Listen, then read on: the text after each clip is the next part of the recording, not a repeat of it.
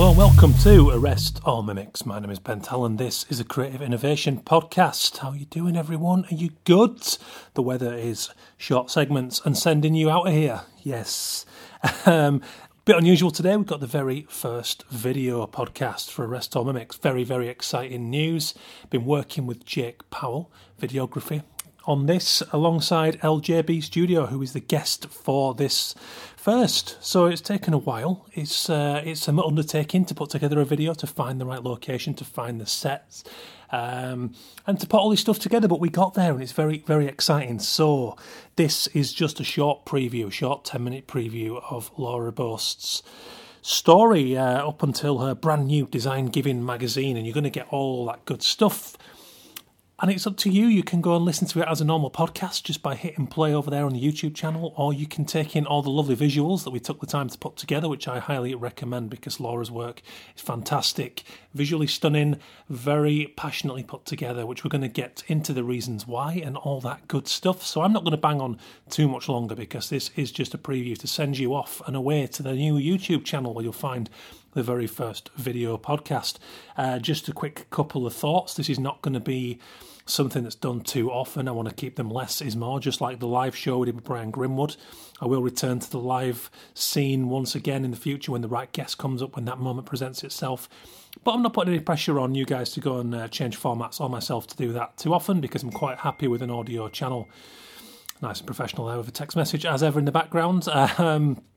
But yes, I hope you enjoy this very first video production, and I'm looking for your feedback on the usual channels at Arrest All Mimics. And because it is brand new, there's no custom URL at the minute for the YouTube channel, so you will need to follow the social links. Pick your platform, either Instagram, Twitter or Facebook, all at Arrest All Mimics, and follow the links out of there. Twitter is going to be the easiest and the quickest for you to do that. But we're sharing the links all around, so do that please and go and watch the very first video podcast. Just a little bit of background. I met Laura Boast in Manchester. She was a fan of the show, got in touch, we became friends through that. We now share a studio in the same site, and seeing Laura working hard to bring Design Giving magazine to life was something that I found very inspiring. I liked her attention to detail. I loved the love of her craft she showed very vibrantly. Lovely person, super talented, and really, really invested in her work emotionally. So to see all that stuff coming together, we had a conversation and we said, let's do something fun. Let's work together on the crowdfunder, which you can now check out at designgiving.co.uk/Kickstarter and go and support the project, which I think you all should. And it all came to life. We spoke to a friend of mine, Jake Powell, who I've worked with before on film. He's a fantastic filmmaker if you need someone who can do that. Top guy, working very slick productions. He'll work to your spec and he's awesome. So go and check him out also. And this all came to life. We thought, okay, a video is going to be very befitting of this. We need to show the passion that's going into Design Giving magazine that Laura's been working on and all her previous projects. So you can go and see all that. Succinctly produced by Jake Powell on the YouTube channel now. So go and enjoy, and I want to hear your thoughts as ever at Arrest All Mimics on social media. A quick thank you to the regular sponsors as ever: heartsinternet.co.uk, illustrationweb.com, Real Junk Food Manchester, who kindly provided the sets designed by Igloo Design, and the wonderful Association of Illustrators, who have their awards coming up on June 7th in London. Going to be showing until the 20th at Somerset House, so go and check that out. But that's enough from me. Get us a little review on the iTunes if you get a moment. As I said, most shows are going to be audio format as ever on the SoundCloud, on iTunes and on Stitcher, where you can pick them up however you prefer to get your podcasts. But for now, please go and check out Laura Boast, LJB Studio and Design Giving magazine on the brand new YouTube channel. Links on the social at Arrest All Mimics. Go and enjoy. Nice one, guys. Cheers. Done it already. I've already just gone straight in with Laura. Right, okay, cool. That again. Take two. Cool. So I'm here with Laura from LJB Studio. How's it going? Yeah, I'm really good. How are you doing? Yeah, good. Yeah, I'm good. So cool. Yeah, we're the first Arrest All Mimics video podcast. So this is quite novel. This is something new, taking things forward. So yeah, it's very exciting. So good, glad to have you on board. Oh, no, thanks so much for inviting me. Yeah, it's cool. So what's going on? Like, where do we find you right now? What's happening with LJB Studio? At the moment, I'm still kind of building up kind of contacts with, like, working with independent designers. So trying to do more kind of specialist print with them. So I'm working on a project at the moment which is more like letterpressing, and for a tile company, which is quite exciting because they're like other materials which I've not kind of worked with before, but I just tried to start using them like more recently. Yeah, that's cool. So yeah, that's exciting. Nice. So, well, before we get too deep into it, let's rewind a little bit then. So, what's your background? I mean, were you a creative kid? What's your, how soon did you feel like this might be something you wanted to do? I feel like my background is quite straightforward in the fact that I went to college. I was really kind of interested in all the kind of product design, fine art, fashion, graphics, just everything like really creative, like really interests me. So that just led me on to kind of doing a foundation year at uni. And then I just loved graphics. It was just kind of amalgamation of everything like, creatively, and I just loved that side that graphics could tap into loads of different industries. And then I didn't want to leave, so I just stayed to do the MA in communication design. And again, I just loved every side of like the creative industries. And what about really early? I mean, I'm always interested to see if people kind of, whether they drew as a child, like was it in the family, like what are the sort of very formative steps? Like, did you always just display that as a kid, so that you were interested?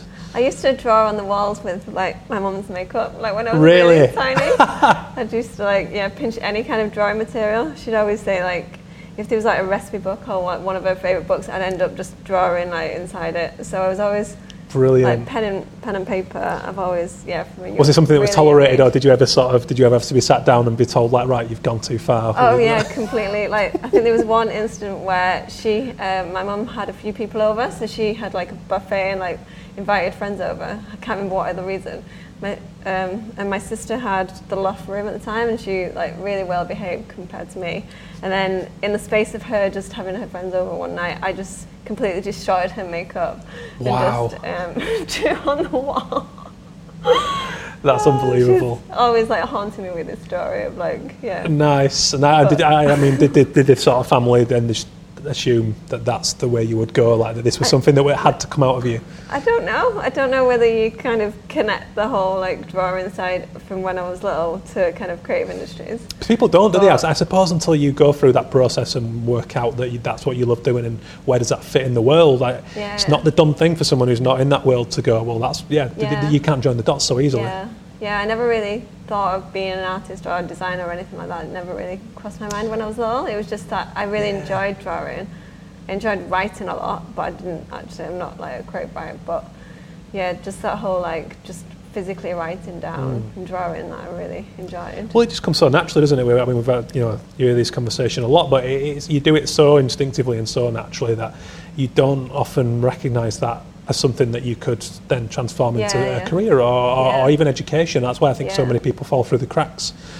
Because it's not society's done thing to go, well, that would fit there. It's a very haphazard process to understand where that works in the world. Yeah, and I think it wasn't until I got in, from school, really, just doing product design or something, and having that experience of doing fine art and things that I really enjoyed the creative side, but I still didn't connect having a job and being in the creative industry. It was, I don't know, it wasn't instilled. It's not, unfortunately, is it? I mean, so at what stage, you mentioned that you loved graphic design and you sort of fell in love with that. When did you get a grasp on the difference between disciplines? Because I mean, myself, I really struggled to discern bits. I didn't know what I thought fine art was really detailed drawing for a long time until I actually sat down and read the definition of fine art. Same goes for any other discipline. What point did you start to make sense of what was what? That's a really difficult question. I think from being at school, we were just taught fine art and products, and that's all I had in my head. That you couldn't really make much of a career out of that. And then products was a lot harder to get into. And then even at college, we didn't really do graphics. I did graphics in my second year. That was the first year they brought it out. And even back then, they kind of discussed graphics, but more historical. Of it wasn't really contemporary. Or they didn't really say what area of graphics you could go into.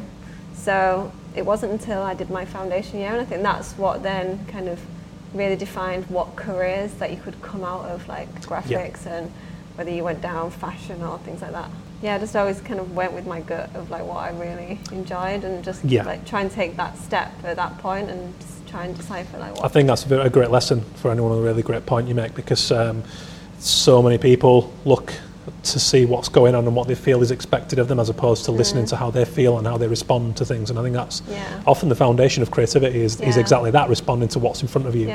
But if you are looking for answers in things that exist, you end up repeating patterns, you know? Definitely. And I think like my mum was always like really supportive, and like, you know, whatever I wanted to kind of go into when I was younger, like she really encouraged. Which is like a blessing, really, just to be able huge part of it. Without encouragement, be that a friend, be it family or peers, it's God, we spend a lot of time in our heads in this industry, you know, and the doubt is always there. So it's a great way of offsetting that. I think. So LJB Studio. So what were the kind of steps into that happening? I mean, did you work sort of as a designer in employment? What was the route up to that point? So after I graduated university, I did a BA in graphics and a master's. And then it wasn't until like 6 months into my master's where an ex-student from a company in Wales came to give a talk about his work and like what he'd been doing after he left the master's. And he'd mentioned there was a job opportunity, and the fact that I was really specialising my graphics to do with like environmentally friendly graphics and working with charities. And this company in Wales, actually, that's what they did. They really specialised in that. So I found out the opportunity, there was a job, so I kind of applied. Really lucky that I got it. So then this was like 6 months before I left. So then between me leaving uni and getting a job, I literally had a week to find somewhere to live and move all my stuff. Wow, okay. So then I stayed at that job for about 5 years. I absolutely loved it because it was all to do with, again, working with charities and working with companies that are kind of looking for like social change and environmental policies. So I find that really rewarding. But I think after being there for like 5 years, as much as I loved it, it just wasn't giving me enough anymore, because I just felt like I'd hit that point where I'd learned so much working with similar kind of companies that I wanted to just do something different. And there was no scope to do kind of more specialist print, and that was something that really interested me, but I just never had the opportunity to do that. And I guess working for somebody else as well, I never had time to do my own like personal projects. Right, okay. So again, the idea of being able to work for yourself and be able to do them personal projects really interests me, and I just thought after 5 years, I've just got to give it a go.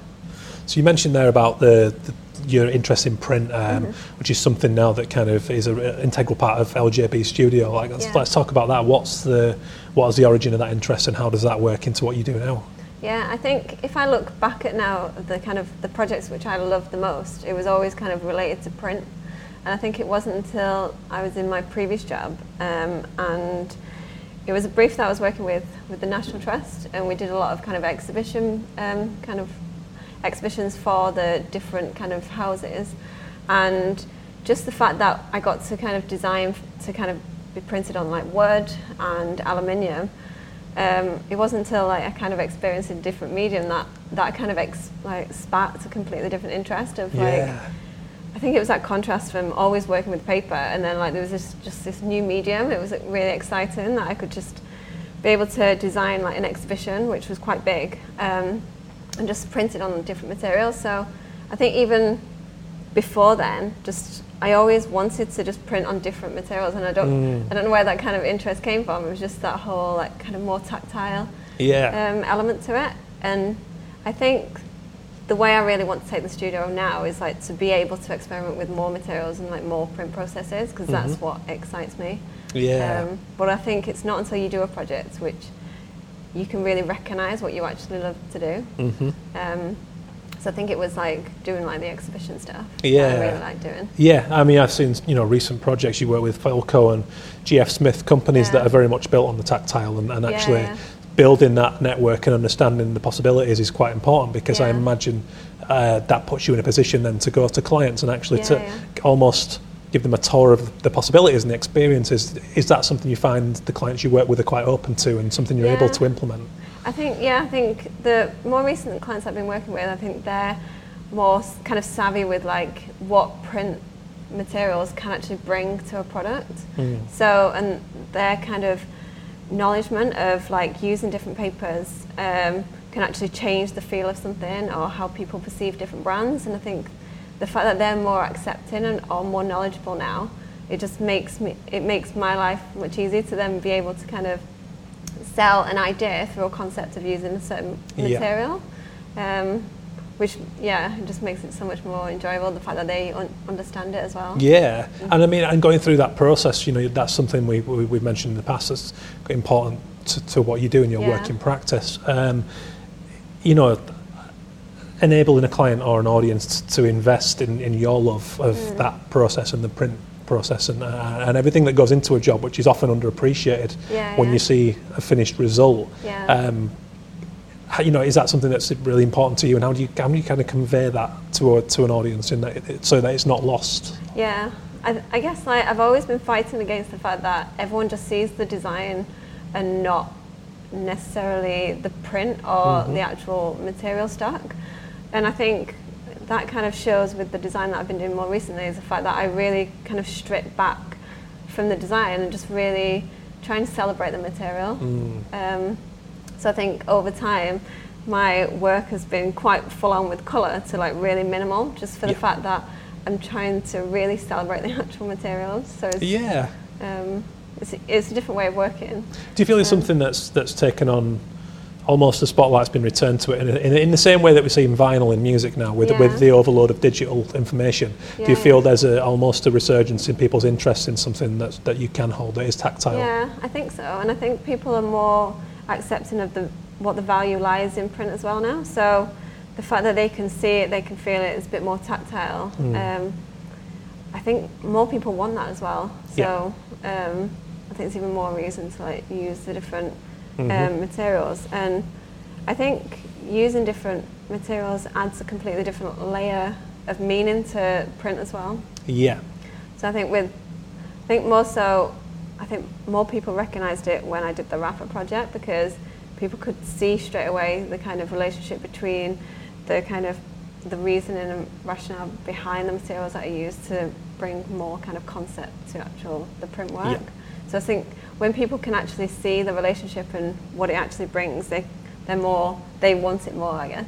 Well, yeah, because people appreciate the thinking and and the conceptual skills that go into that, which are hard learned. That doesn't come easy. It's something that takes years to appreciate those things sometimes. So, I mean, we mentioned personal projects and said you didn't have time in the old work. What kind of stuff? What have you been working on recently? What are some favourite personal projects that you've worked on? Well, apart from the magazine, which is like my favourite thing, I think just starting the kind of greetings cards.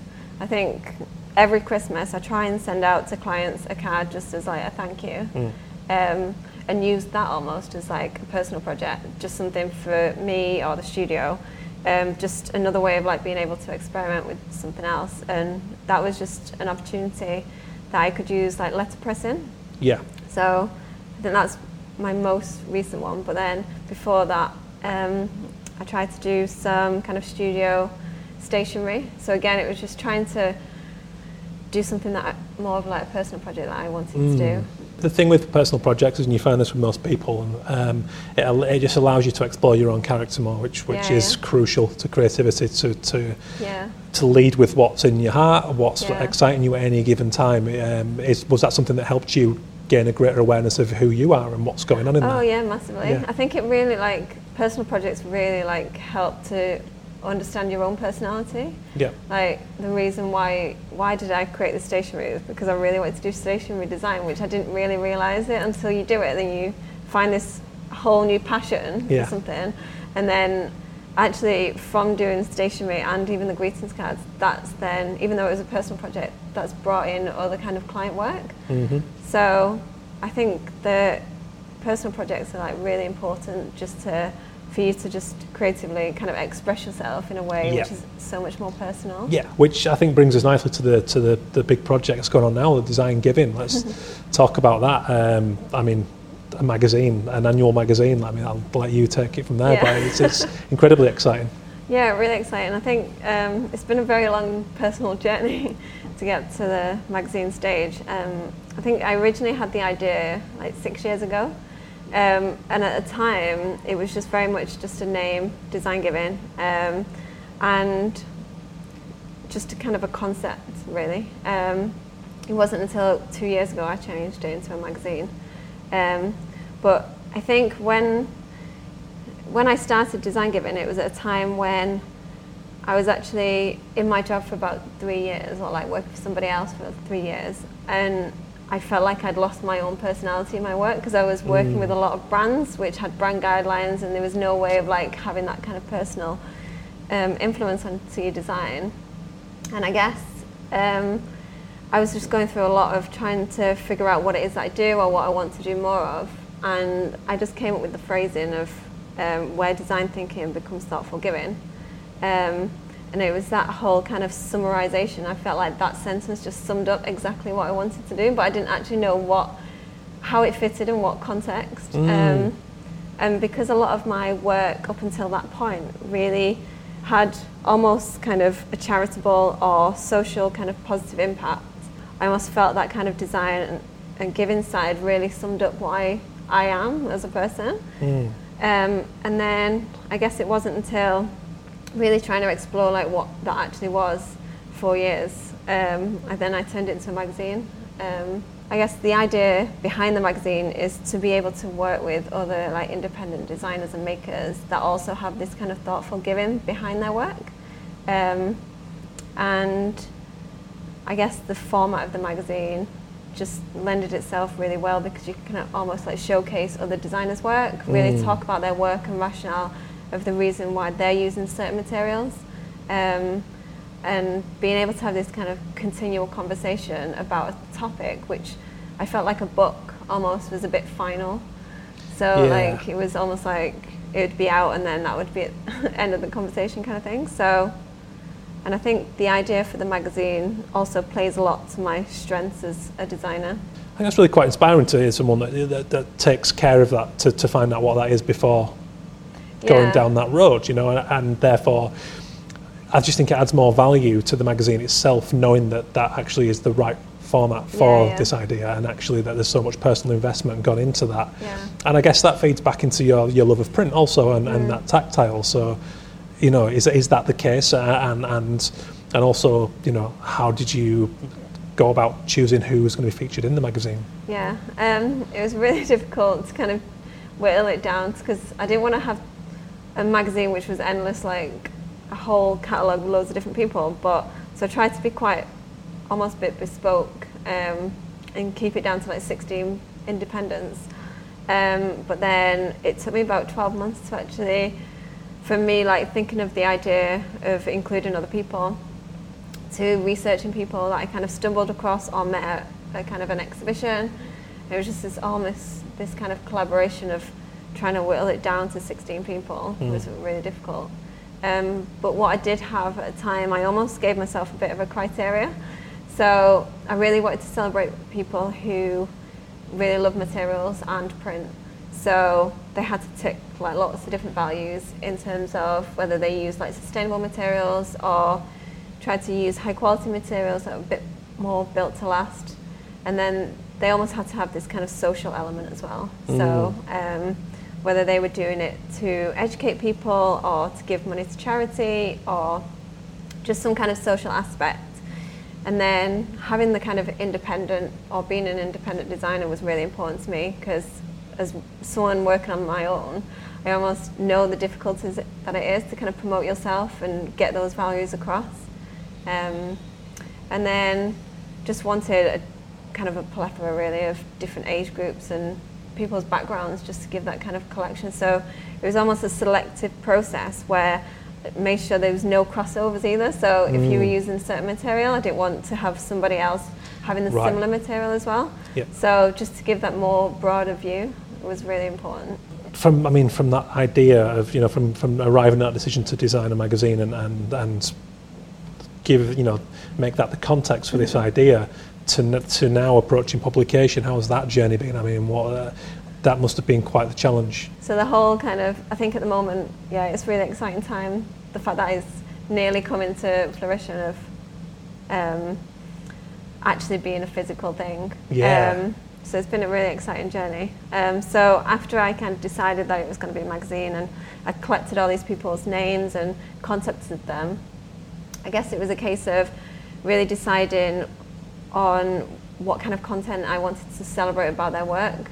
Yeah, again, it shows, the eye you've got and the appreciation for value and that process. The fact that you've actually stepped back and taken the time to respect each of those individuals and their practice and your own brand, and actually found the right amalgamation of all those things. I think that shows your care for detail and what making it the best it can be. Yeah, I think that kind of just reflects almost the way you summarised it in how that I work with the studio as well. Like, somebody might come to me and have an idea of what they want in terms of print or format, and then depending on what they actually want to kind of promote, and sometimes the format doesn't fit, or it should be something completely different. And I think I'm always open to that idea of trying to really fit form with content. So I think that was really important to me as well. So once I'd got the content, making sure that I really celebrated the actual designers for like what they do really like best. And do you find that most people, in the studio and within, I guess the magazine's your ship, so maybe it's less relevant there, but in the studio work, do you find that people are open to that shift in what they might have initially envisioned? Because as an independent designer myself, I find that most people actually they're happy that you care enough to go and suggest something alternative, and that most people are willing to listen. Do you find the same? Yeah, completely. So if they came with an idea for, they wanted to do a book, but actually a book wasn't sustainable, or it would have been too much more expensive, and you don't really need to fork out all that money, whereas something quite small and just something a bit more kind of tactile, which would give so much more of a kind of impact than a book would have, something quite not like standard kind of format, then they're kind of open to listening to other ideas, which is really great. But I think as long as you kind of prove and show what you have in mind, they can visually see. And I think then that allows them to be a bit more on board with the actual idea about it, because then they can see it and they go, actually, that would work so much better. Yeah, and I guess people feel more loved and more a part of the process, and everyone feels a bit more respected and engaged, which is only ever a good thing for creating something, which is really cool. So, talking about the kind of the values within the magazine, that you talked about being kinder to the planet and the well-being of people have been two really crucial aspects of what you're trying to do with design giving. Why does that matter to you, and why should that be considered in design? Yeah, really good question. I think even as far back as I can remember from like university work, the fact that my work's always kind of steered towards like doing design for good, and I think just knowing the fact that you can be able to create something and knowing that it can help sustain our future for future generations, it's just really rewarding. And I've always wanted to, like, since I'd set up the studio, I've been really lucky that I've been invited to submit kind of prints for charity exhibitions, and it's such a nice feeling of knowing that you're actually being able to contribute to a charity and be able to feel good about it. I think just that kind of feel good, which I definitely get so much from. It's very powerful, isn't it? The visual communication is especially in this sort of world we live in now, where we've got so much information. It's very important to make the right decisions. I think there's almost a responsibility to do that to a degree. But as you say, on a human level, it's also it's just very liberating and very really powerful thing in that sense. So when can we expect design giving? What's the when can we see that on shelves and on laps on coffee tables? So exciting. So the Kickstarter is going to be running from the 17th of May, and then that'll be running for 30 days, and then pretty much all the kind of rewards to do with Kickstarter. So I've done some tote bags and some other kind of printed stationery to go with it. So they're already made. So it's just a case of printing the magazine after the Kickstarter's finished. So probably looking to kind of get a physical copy at the beginning of July. Wow. And that's when they'll all be printed and then ready to kind of send out. Let's talk about the values, the underpinning 4 values in the magazine. What's going on there, and why is that important? So over the past 6 years, I really wanted to be able to take myself from the journey of coming up with values, which I could almost use as a pinpoint and a focus of like what the kind of magazine like centered around. So the first one was giving time, and that was trying to celebrate designers who make products that have invested time to kind of slow decision make, and trying to use high quality materials that are kind of designed to last and built to last. So again, it's trying to get away from that kind of wasteful society of just making things with such a kind of short shelf life, and that kind of throwaway society. The second value was purpose, and it's trying to celebrate people who design products with so much more of a purpose and a function. That with the idea that they're designed to improve people's lives and well-being, really.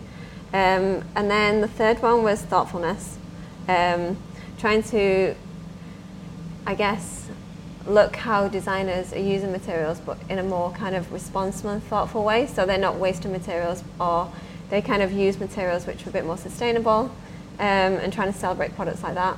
And then the fourth one is trying to give inspiration. So ultimately, after kind of designers who have designed these products, it's really important to be able to really open other people's minds of like using materials in a completely different way.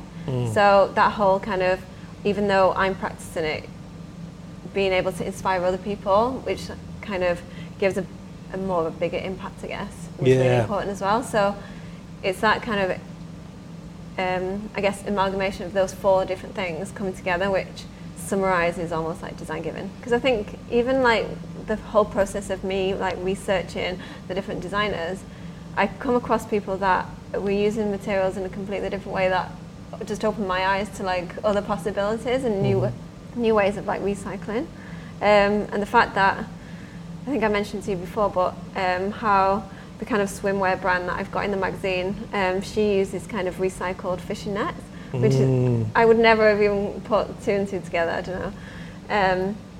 And just things like using kind of pineapple leaves for like a vegan leather version, which is like really interesting. But again, it's just trying to instill that kind of different way of thinking and so just innovative. inspiring. And just that it's just like you say, there is a lot of waste and there is a lot of disposable culture going on out there. So actually to pick up the pieces from that and innovate something and go the other way and create is just really quite enlightening, really. So it's fantastic. I can't really wait to see. So for others who are certainly going to be excited about this, where can they follow the journey? Are you on social? Is it going to be a website? What's the deal there? So the website's designgiving.co.uk, but also on Twitter and Instagram. It's under just Design Giving, just all one word. So as a listener to the show, you'll be aware of the shark in the tank question that I ask people for a love and a hate, based on usually on creativity, but I'm going to ask you specifically within the process of design giving and that whole journey. It doesn't have to be love and hate, it can be a positive and a negative. I think my love would definitely be process. I think as a creative, I find it so interesting just to look back at how ideas kind of come about and that whole process of where you were at that moment that you came up with an idea, and then how that kind of contrast of like coming up with an idea and then the finished thing. I just love that, the whole journey of like creating ideas. And I guess my hate, even though it's such a strong word, more related to print really, but just like typographic errors. I think it was just instilled from like being at university, and my tutor Tesh Wilcox, she was so finicky about her type and just like instilled this love of like really good type. So I think whenever I flick through a magazine and I just see really just bad type kerning or double spacing, that just really annoys me. Like the fact that somebody has not seen that, it just You're a purebred geek, and I love it. Completely.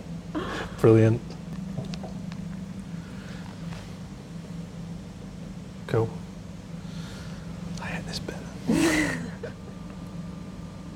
So if you like what you've heard so far from Laura, both from LJB Studio, you need to head over to the YouTube channel to catch the very first Arrest All Mimics video podcast now. The link is in the show notes on the desktop of the SoundCloud, or you'll also find it all over the social media links. So be it the Facebook channel at Arrest All Mimics or the same handle on the primary channel, which is the Twitter. So head over there now, you'll find the links everywhere for the brand new channel on YouTube. So I hope you enjoy it. Video by Jake Powell. So cheers to Jake for his hard work on this. Videography, you'll check him out. He's awesome. Great filmmaker. Great to work with. Very easy to work with.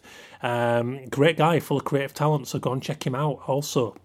Cheers to the sponsors, heartinternet.co.uk, illustrationweb.com, Real Junk Food Manchester for the set and location, and Igloo Design for their design of the set for the video podcast.